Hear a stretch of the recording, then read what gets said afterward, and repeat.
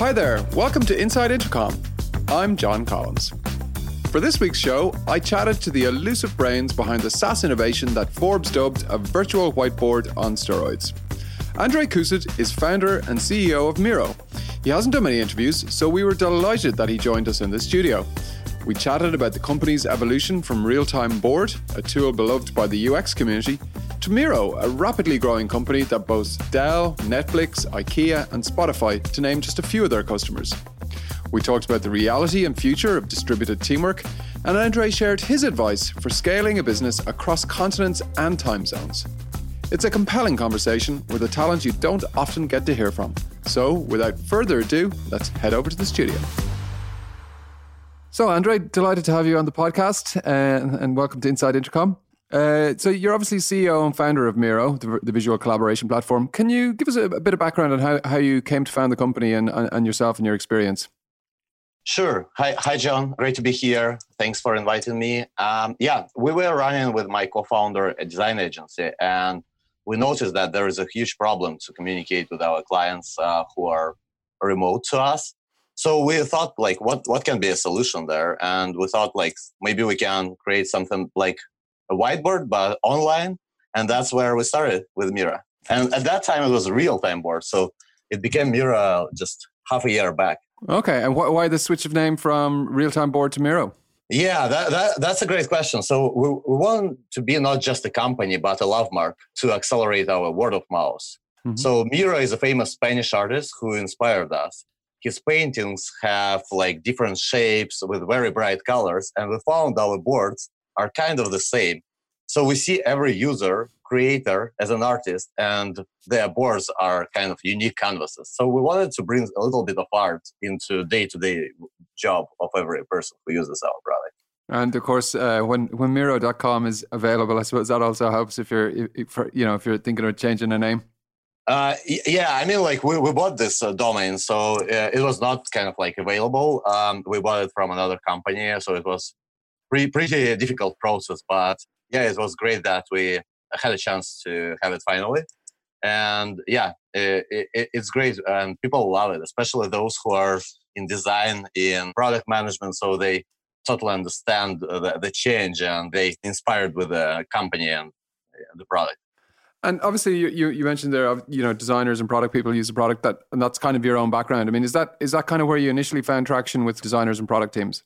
Yeah, so there were several group of users who initially started to use our product. So designers are one of those, and then product managers. And then we see people who use whiteboards on a regular basis, like Scrum Masters, Agile coaches, project managers, program managers, those who are working on a strategy. So there are a lot of people who can benefit from a whiteboard in real life. So they move to Miro, and once you have someone who is not collocated with you, you have to use something online. So that's where we come in and become helpful for those teams. And I think it was Forbes maybe called your real-time board back in 2011 when you launched a virtual whiteboard on steroids. Do you think that description still fits?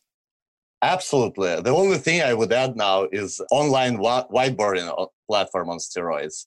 So we think about ourselves not just like a whiteboard, but whiteboarding platform. So we switched recently from product to platform, and we want to double down on that. So every user, every customer can extend the functionality of the product of the platform that we provide. That's quite interesting. So, I mean, are you building integrations yourselves? Are you opening up to partners? How have you made that switch from product to platform? Yeah, so we've built a lot of integrations ourselves, the core integrations like Jira, Slack, Confluence. So those are products that people use a lot with our product. And we want other people to build the integrations they need. So that's one of the angles how our platform works is provide this API for integration. But it's not the only thing. So there are other things that you can do with the platform. For example, you can embed Miro into any other product. So you can bring Whiteboard into whatever product you need, productivity or LMS or collaboration product.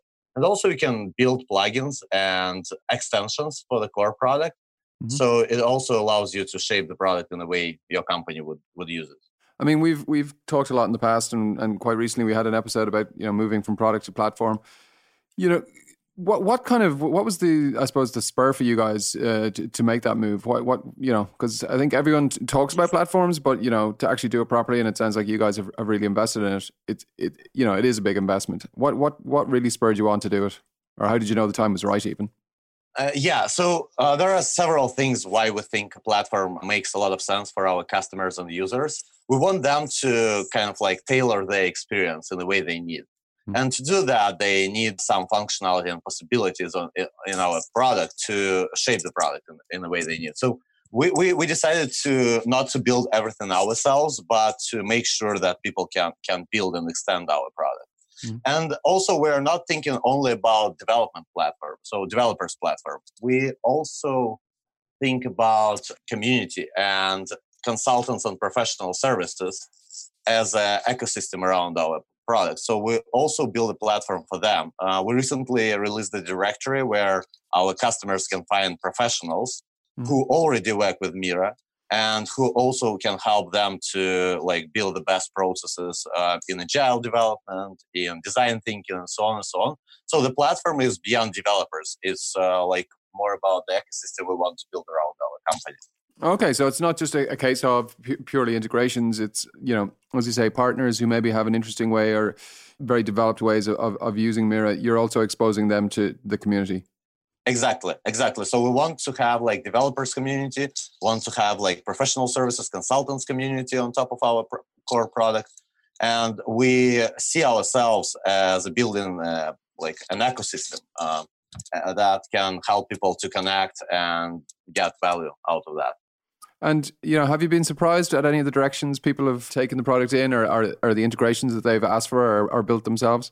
Oh, sure. Yeah, we see like we launched the platform in private beta like several months back, but we already see 200 private plugins that are built on our platform and companies use them. So it was like a pretty surprise how quick it started to ramp up.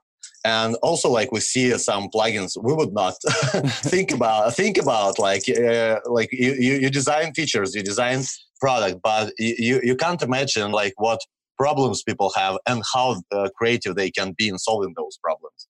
And we are so inspired by some of those examples that we even reshape our thinking how our platform can evolve. So that's really, really good to see the traction that we have with all the plugins we see on the platform already. Is that a challenge for a founder? I mean, obviously you've kind of controlled the development of the product and the direction it's gone in, but suddenly when you move to this platform play, it can go anywhere, and you're no longer really in control as much as you were in the past. That's true from one end, but there are two different dimensions. So, like as I mentioned, currently all plugins are in private mode, so they are used only by companies inside the companies, and we are absolutely okay that companies can develop whatever they need. And then we will definitely add some of those into our public marketplace, but it will be curated by our company. Okay. So in this case, we will definitely pick things that are most relevant to our audience, use cases. Yeah, but when the company uses for private purposes, they can do whatever they need. So, and we see a lot of those cases. Yeah.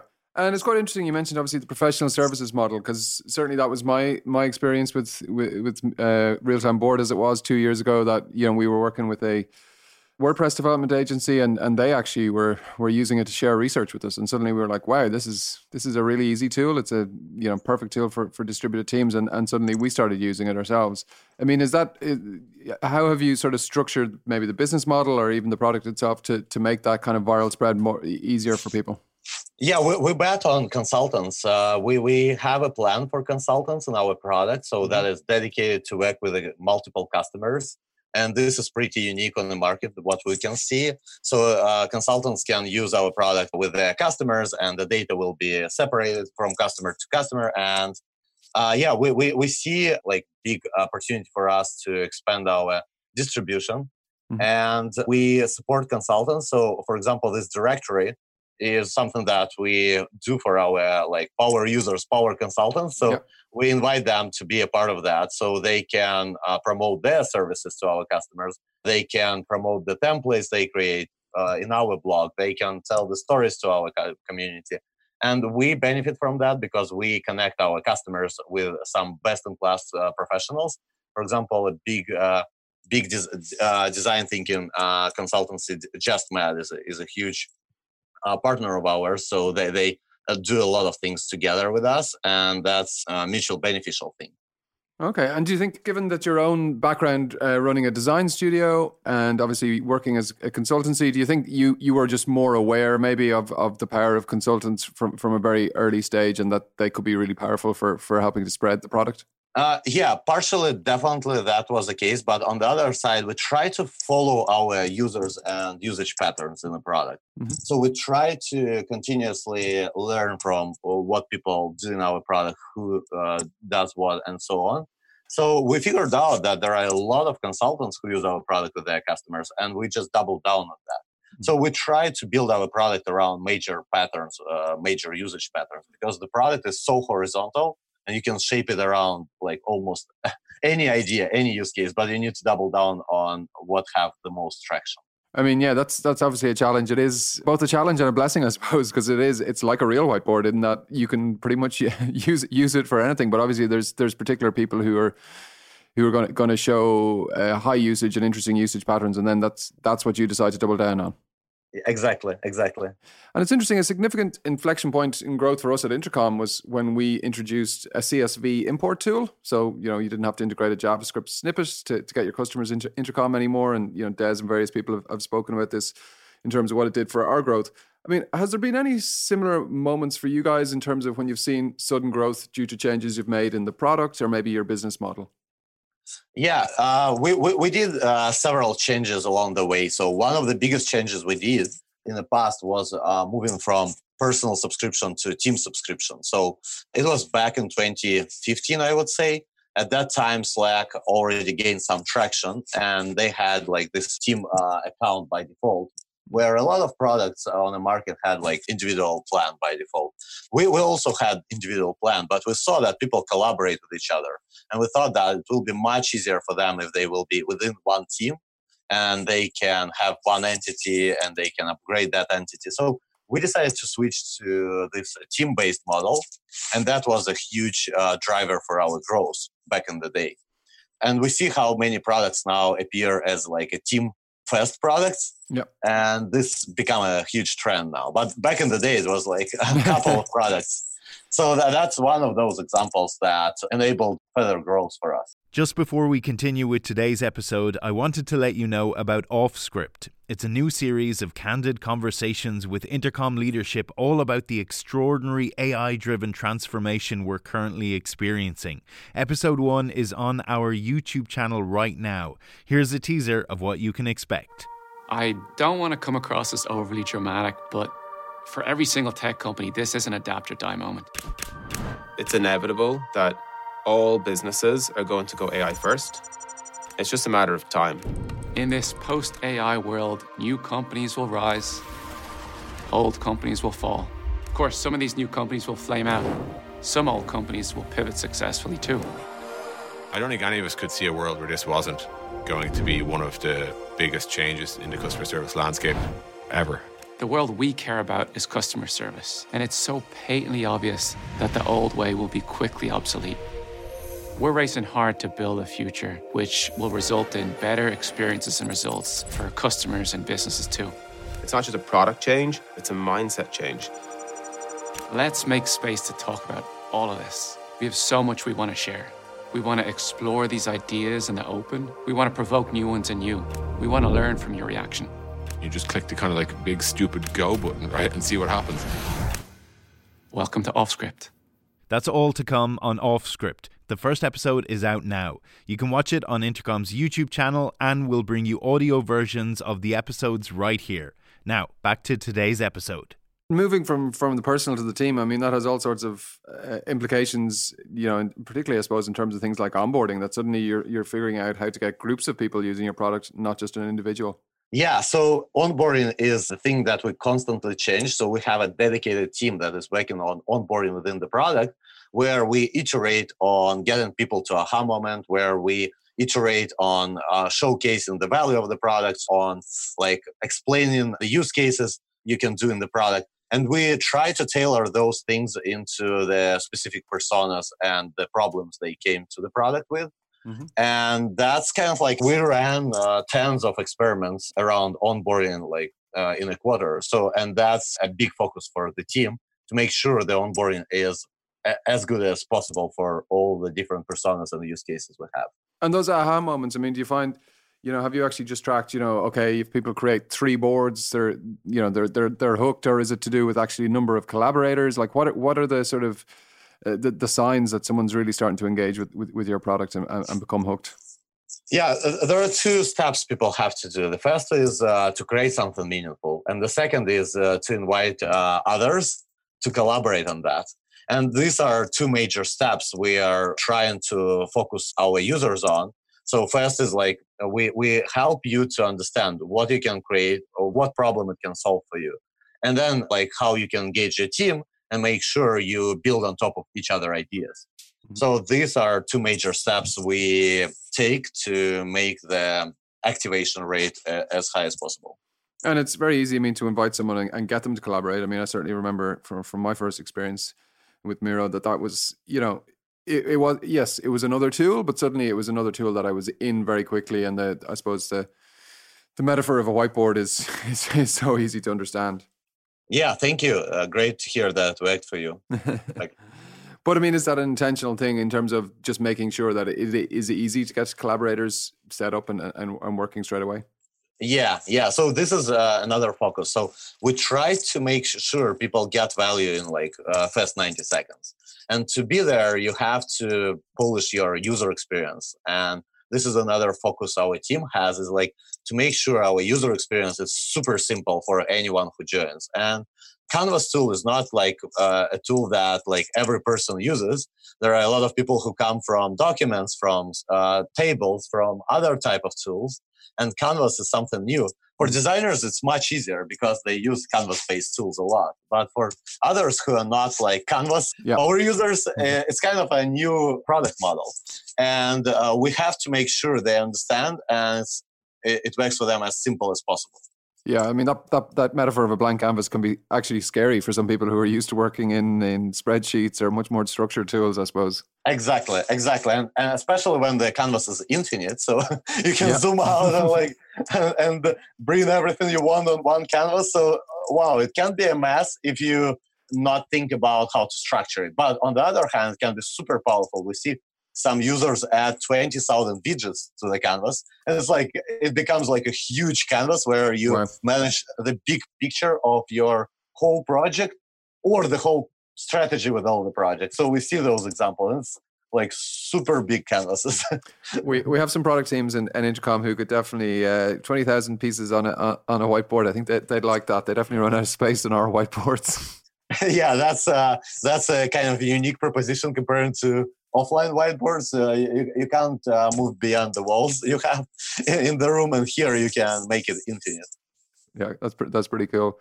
Who do you see as your big competitors? Because there is a lot of, I suppose, you talk about being a visual collaboration platform, and that's quite a broad definition. So, who does that bring in terms of competitors, and how important do you think it is even to focus on a competitors for a company at your stage? To be honest, we focus on the use cases. We focus on the value that we can create to our users and customers. We don't see any company who is building something similar to what we build. We see a lot of companies who focus on specific use cases. Think about mind mapping, diagramming, wireframing, user story mapping. So those specific use cases that can be done within one product, we try to build a platform where you can do all of those things, and you don't need to switch between tools, and you can have all your creative process, thinking stage processes in one place.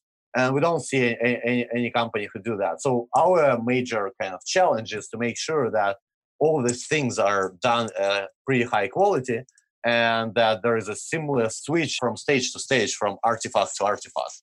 And this is where we see the most challenge. So if we think about our competitors, we compete with for the time of users. So where they spend their time, and you can do the same use case in a lot of different tools, starting from a physical whiteboard and ending up with a spreadsheets or Airtable or Notion or any other tool.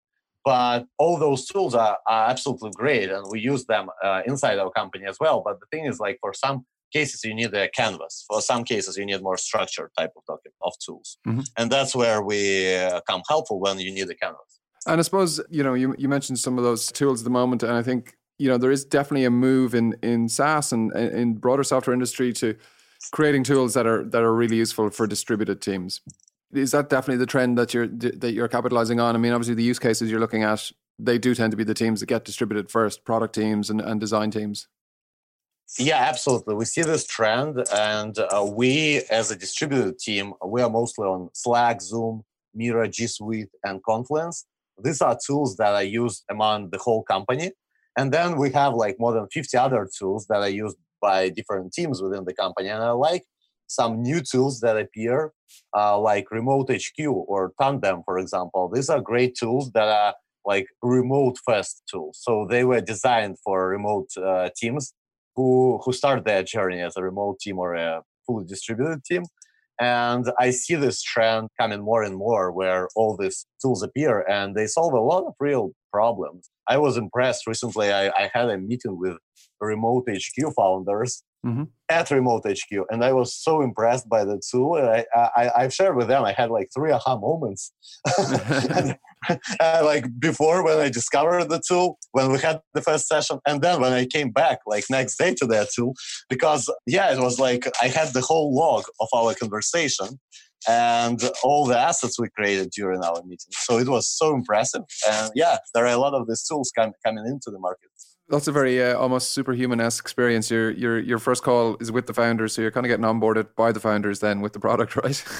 Yeah, I mean, I found that tool, building this great tool. Can we do an integration? So I've mentioned that we start to bring Mira into any other tool you can imagine for collaboration, for productivity. And they were super open for that. We had a conversation. We played inside their tool on our first meeting. And then in a couple of days, we saw Mira inside Remote HQ. And that was amazing because now people can have these two tools used together. And I was impressed how quickly guys are moving with all these integrations and developing their internal ecosystem. So, that was a great experience we had. And you mentioned obviously that Miro is one of your core tools that the team use, and I suppose similar to Intercom, you use your own tool to run the company. Is there pros and cons to that? Because I'm sure you guys are really pushing the boundaries in terms of what you use Miro for, because it's the tool you're familiar with and you're building, and potentially that pulls you in all sorts of directions that your users may never want to use the tool like that, but because it's your own tool, you're definitely using it in unusual ways. What's your thinking on that? Yeah, it's a great question. So we do not push using Mira inside the Mira. So it happens organically. And we see the same use cases people use outside of Mira, absolutely the same use cases. Some are more frequent. So for example, our whole product development, we run it on Mira. And we do all marketing huddle boards in Mira. We do sales strategy planning in Mira. So we do a lot of things in Mira, and we see some other companies do the same. The question is how frequent is that of this use case? In product development, we see absolutely the same use cases across almost every company who uses Mira. In some other parts of the org, like sales, marketing, people, L&D, so there are the same use cases, but we find them less frequently because, it's Whiteboard is really popular within product dev, and all other functions use it, but they use it more rare. So that's why we can see those use cases more rare. Yeah. And the fun part about it is that I see some use cases I would never do in Mira inside our company, and I'm asking guys, why you did it in Mira? So that doesn't make sense. Why we don't use spreadsheet for that? And so it become in some cases it's really fun to see what the team uses it for, but it's organic, so people love Mira. Yeah, you have to realize that. Yeah, your own company are not necessarily a typical use case. Yeah, absolutely. And just in terms of your own sort of team, you're distributed. You've 4 or 5 offices around the globe at this stage. What sort of scale are you at, and what kind of challenges are coming with that at the moment? Yeah, we have 210 people now across 4 hubs in San Francisco, Los Angeles, Perm, and Amsterdam. And we have this concept of distributed headquarters in our company, as our leadership sits in every hub I've mentioned. And we find it crucial to be distributed as a team to feel the pain of our current and potential customers, what pain they have as well. And I personally think that this distributed thing should be our DNA. And for example, now we double down on building our product development team in Amsterdam Hub. And of course, we use Miro to enable processes. And we see how hard it is when your development team is distributed. And we call it drinking our own champagne every day. And we do it across the whole organization. And for us, it's hard to imagine some processes without Miro, to be honest. People really rely on Miro in the work.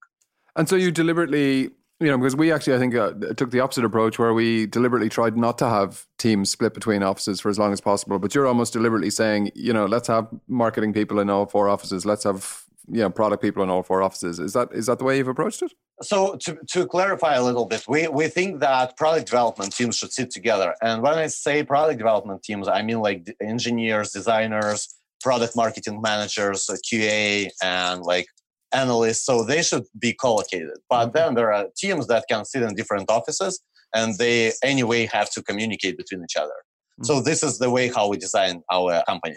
Okay, that's quite interesting. And what's next for Miro? I mean, what can we expect in 2020? Yeah, so we double down on our platform.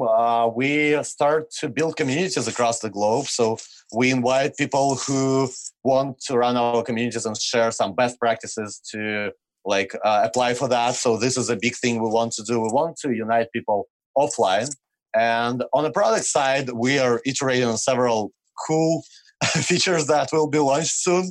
We want to make sure that this experience of creation is not ending up when you just create something. We want people make it very easy to share things, and where stakeholders can contribute to the ideas and easily digest the ideas that people create within the teams. So we want to make sure that the product is easy shareable and consumed by people outside of the core product experience. That's what we are focused now on.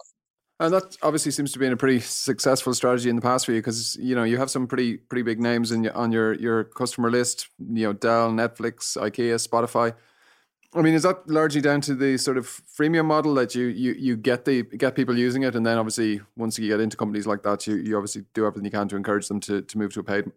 Exactly, but yeah, we see more these companies are moving to a paid plan rather than we encourage them. So they just adopt the product, and several teams adopt the product, and then they see the value of it, and they start looking into more security features, in more advanced user management, in some other value that we provide on enterprise level, and they start to be bigger customers of ours. And for example, we are proud of all of them, and we have customers in all different verticals. One of them is Pivotal, which deployed the product across almost the whole org, and they are behind this extreme programming things. One of the well-known agile practices, and we recently did a kind of a research inside our product, who is creating most number of sticky notes in the product, what company creates, and it was Pivotal. And it was not a surprise for me. I was in their office a couple times in San Francisco. This company is it's run on sticky notes. So they created enormous number of sticky notes in our product, which we're really proud of to have these customers. And they built already some really cool plugin on our platform that is enabled for a lot of people across their organization. So they start to tailor the experience for their internal users, which is really cool as well. So we see how this platform thing gains traction with the best, biggest customers we have. Yeah, no, Pivotal have an office here in Dogpatch Labs in Dublin. I can confirm they definitely love sticky notes in real life as well as on their virtual boards. Absolutely. So that was surprise, because it was hard to imagine they will move some processes to the cloud, and that happened.